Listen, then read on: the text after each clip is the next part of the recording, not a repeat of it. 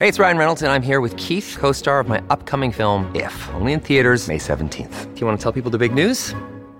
All right, I'll do it. Sign up now and you'll get unlimited for $15 a month and 6 months of Paramount Plus Essential Plan on us. MintMobile.com/switch. Upfront payment of $45 equivalent to $15 per month. Unlimited over 40 gigabytes per month. Face lower speeds. Videos at 480p. Active Mint customers by 531.24 get 6 months of Paramount Plus Essential Plan. Auto renews after 6 months. Offer ends May 31st, 2024. Separate Paramount Plus registration required. Terms and conditions apply if rated PG.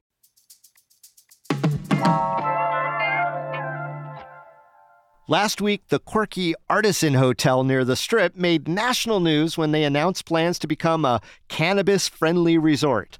Las Vegas, though, hasn't been exactly tourist-friendly when it comes to consumption because of a ban on public use, and so far that includes hotels. So how likely is the Artisan to pull it off? Today on CityCast Las Vegas, we're joined by the godfather of ganja, Clark County Commissioner Tick Segerblum, whose district includes the Artisan.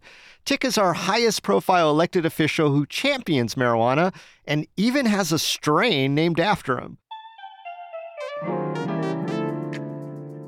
It's Tuesday, January 24th, 2023. I'm David Figler, and this is CityCast Las Vegas.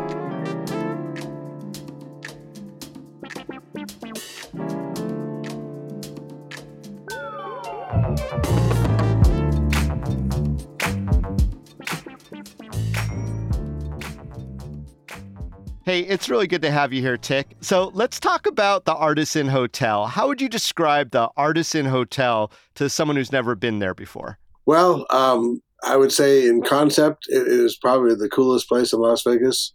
But if you look at its history, it's been one of those places where, like Vegas has many of them, where there's always somebody coming in, a promoter coming in with a grand idea, big press release, and then nothing ever happens. Sure. So it's got a classic Las Vegas history. But from my perspective, it is exactly what they're talking about now, a perfect location for a pot hotel. And if anything we can do in the city or the county to make that happen, I'm all there. Now, you probably know as much, if not more, about cannabis law as anyone else. You were the one who presented those laws to get the whole ball rolling. So back again, what does that mean, Tick, to be a cannabis-friendly resort? Well, I guess on the optimistic side, it means what I've been talking about for 15 years, essentially, or I guess not 15, but at least 10 years, where Las Vegas is the perfect place to become, as part of everything else we do, the cannabis capital of the world. Where we sell Vice, we advertise, come here and do something, and then go home and no one, and you can talk about it, but no one knows where it happened. So it just fits in perfectly with our culture as far as gambling and entertainment and sex and everything else. The problem is, in reality, our state has treated cannabis like heroin, and even with the new laws as far as lounges and stuff, they are so difficult that it's going to be very almost impossible to find a way to make money with one. Now, hopefully this will evolve at some point, but what could be more innocuous than having a hotel where you can go and stay and use it? You're not going to harm anybody other than yourself, and it just fits in perfectly with what we do. But the truth is there's going to be a lot of hoops they're going to have to jump through to make the Artisan a cannabis hotel. Let's say ideally they get through a lot of the hoops. What would a cannabis-friendly hotel look like? What sort of amenities do you think in a perfect world would happen in a place like that? Well, first off, I guess the room service menu would be Fritos. But I mean, it's really, at the end of the day, it's going to be just like every other hotel. I mean, that's the irony of making this stuff look like heroin, because it's another vice we do, but there's no magic to it. It would just, what they're describing is having one floor that is just cannabis related, but hopefully they'd still have a bar downstairs. They would have the pool outside. So it would be a great place for events. A lot of conventions come here, and one of the things they could have would be a cannabis hotel where people that want to use while they're at the convention, they could stay there. So I think it's a project in the works, but they could have great concerts. I've been there with big parties. I've been there with concerts by the pool. I mean, it's got a lot of things going for it. And I think that's where Vegas is going to really go, is we take the lounge aspect, which is going to start very modest, and then we just go, as we do everything else, we take a Motel 6 and make it into a 3,000 room, whatever.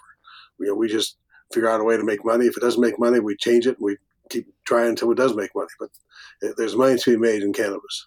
Oh, there's no doubt that there's going to be made in cannabis. Now, do you think that there's a possibility that they could go to the level of actually having cannabis accessible for sale there, like in the lounge concept or the dispensary concept in a hotel setting? Well, ultimately, I mean, one of the crazy things about this is right now, the state law says you can't have a dispensary within 1,500 feet of a gaming hotel. Right. I've been talking to the hotels, and frankly, they all have set aside rooms. They're ready for dispensaries inside the hotels. They just can't do it because of federal law and the money washing aspect of the cash. But once it goes legal federally, it comes off of Schedule 1, every hotel in the town's going to have just like they have a cigar lounge or a bar, they're going to have a dispensary with a lounge attached to it. So that's just going to happen. The question is, how soon do we get there? And in the meantime, we're going to have things like the Artisan Lounge. So are you hearing directly as a county commissioner from some of the gaming interests that they are for taking advantage of the cannabis stuff? They're just waiting for the federal government to change their laws so they could switch opinion, because they've been pretty against it in a lot of public settings. Yeah, and the truth is, it's really more they don't want an industry to be created outside of them. So they've been trying to hold down the marijuana industry and the lounges as much as possible until they can bring it inside. But yes, I mean, they're salivating at this opportunity. I mean, they won't say that publicly, but it's one of those things I can see at the top of the Wynn or the top of Resorts World having a fantastic gourmet dinner where the high rollers come in and then famous chefs come in, and each serving, they have a different strain of marijuana or, something like that, or each serving is infused. It fits so perfectly with who we are and what we do. Now, I know we're nowhere near that right now from a legal structure. How far away would something like that be, Tick? I said, as soon as Biden switches from Schedule 1, and I honestly think it's going to happen before the 2024 election, I bet within a month the governor calls a special session and we're off to the races.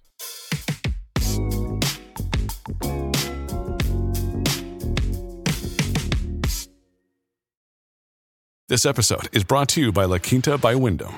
Your work can take you all over the place, like Texas. You've never been, but it's going to be great because you're staying at La Quinta by Wyndham. Their free Bright Side breakfast will give you energy for the day ahead. And after, you can unwind using their free high-speed Wi-Fi. Tonight, La Quinta. Tomorrow, you shine. Book your stay today at lq.com. Wow. Okay. Well, let's go back to this Artisan Hotel concept. It's getting some play in the media, a cannabis-friendly hotel, all these various amenities. What legal or administrative hurdles are up there for this hotel to actually happen and not just be a bunch of hype? Well, first, there's just the locality.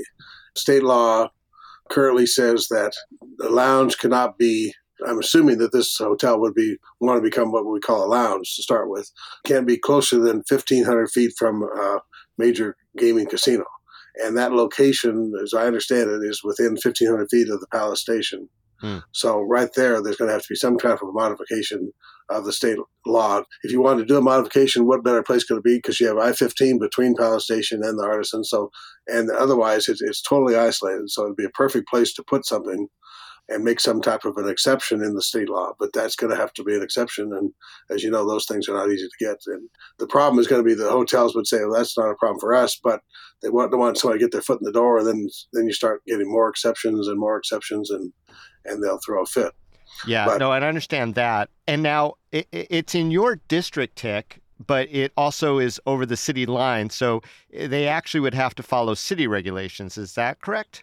That's correct. So let me ask you, have they gotten a lounge from the city yet? Do you know?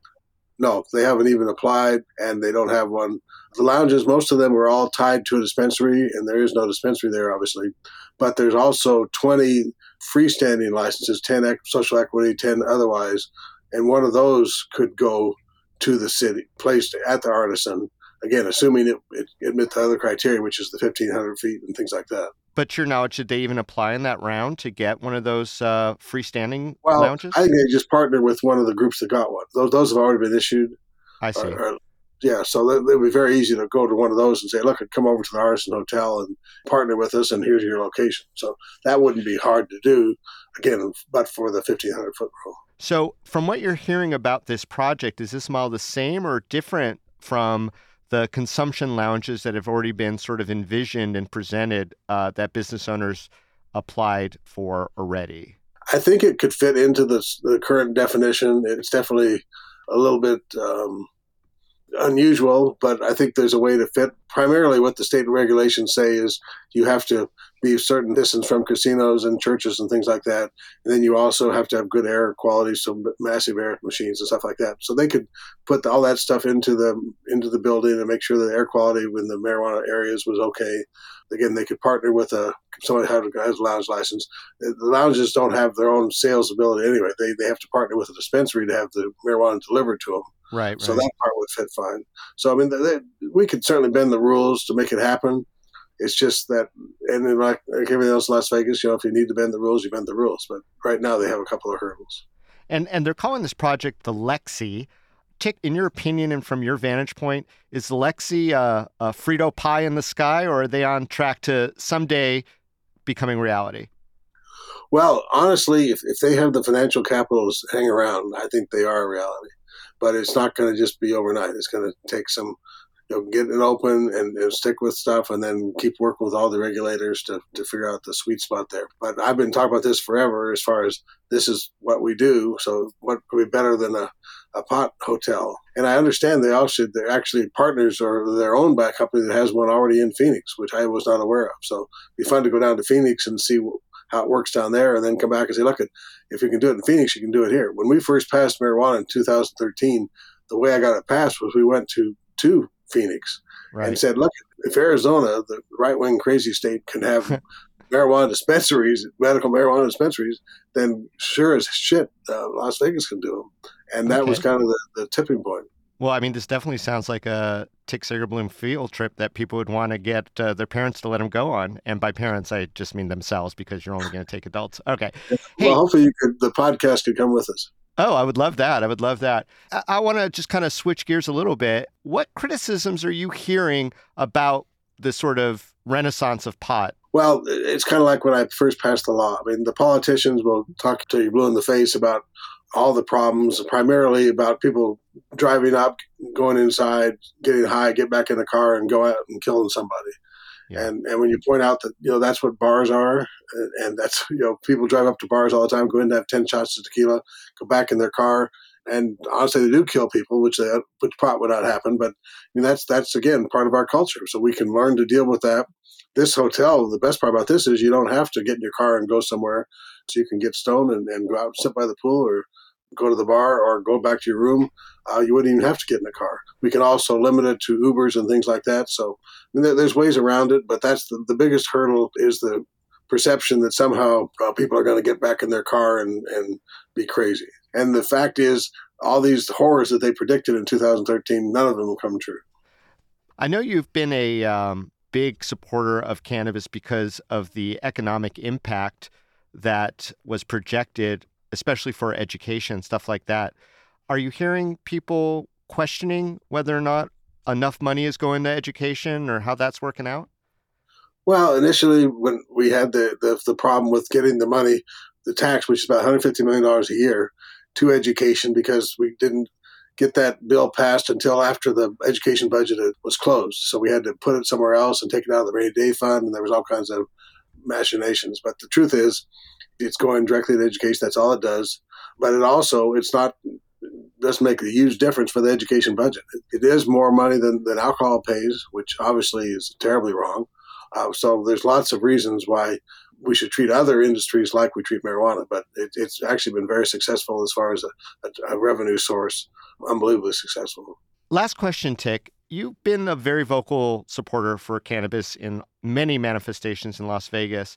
How do you see a cannabis-friendly hotel like the Lexi helping Las Vegas? Well, as I've been saying again for years, is that this is who we are. I mean, we sell vices. We spend millions of dollars, hundreds of millions of dollars telling people what happens here stays here.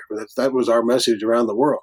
So that's part of who we are, and cannabis is part of that. And the other thing is that we have the chance, if we do this right quickly, we can be known as the marijuana capital of the world, which I think is really important, because right now, Denver, people think of Denver or Amsterdam, whatever, but I've been saying we're the Amsterdam on steroids. We can do this thing better than anybody can do. We have Electric Daisy Carnival. I'm doing the Lovers and Friends concert right there next to the Artisan at Las Vegas Boulevard and Sahara, right across the festival grounds, in 3 months. I mean, that's going to be 15,000 or maybe even 30,000 people that would just be perfect to be out there listening to the concert, smoking a joint. I mean, the reality is when you drink alcohol, you get violent. When you smoke a joint, what do? You lay back. So it's perfect for these large events. You rock out to Missy Elliott is what you do. Yeah. We're going to have the new Sphere opening up in the fall with U2. I mean, what better could be than to have a place in there where you could go smoke a joint or whatever you want to smoke or eat, whatever, and then get in that thing and just have your mind blown. It's so natural to where we're going that it's just crazy that people don't see what I see. But I guess that's part of why I do what I do. Hey, Tick, thank you so much for joining us on CityCast Las Vegas today. It's always a pleasure to talk with you, and I think people are really interested in this topic. So thanks again for giving us a little bit of information. Yeah, and thank you for what you're doing. It's very important for Las Vegas to appreciate Las Vegas.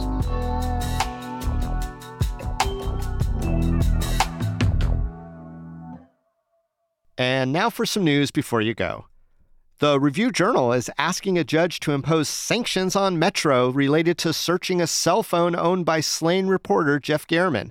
The paper argues that the First Amendment and Nevada Shield law should have halted Metro's effort. Metro doesn't seem to deny snooping, but argues both necessity and a technicality, saying the paper doesn't even have standing to object. And here's an update on the Beverly Theater, the highly anticipated new art house going up downtown. It'll open March 3 with a week of events. Highlights include novelist Walter Kern, cult filmmaker Paul Schrader, and Las Vegas hip-hop star Echo.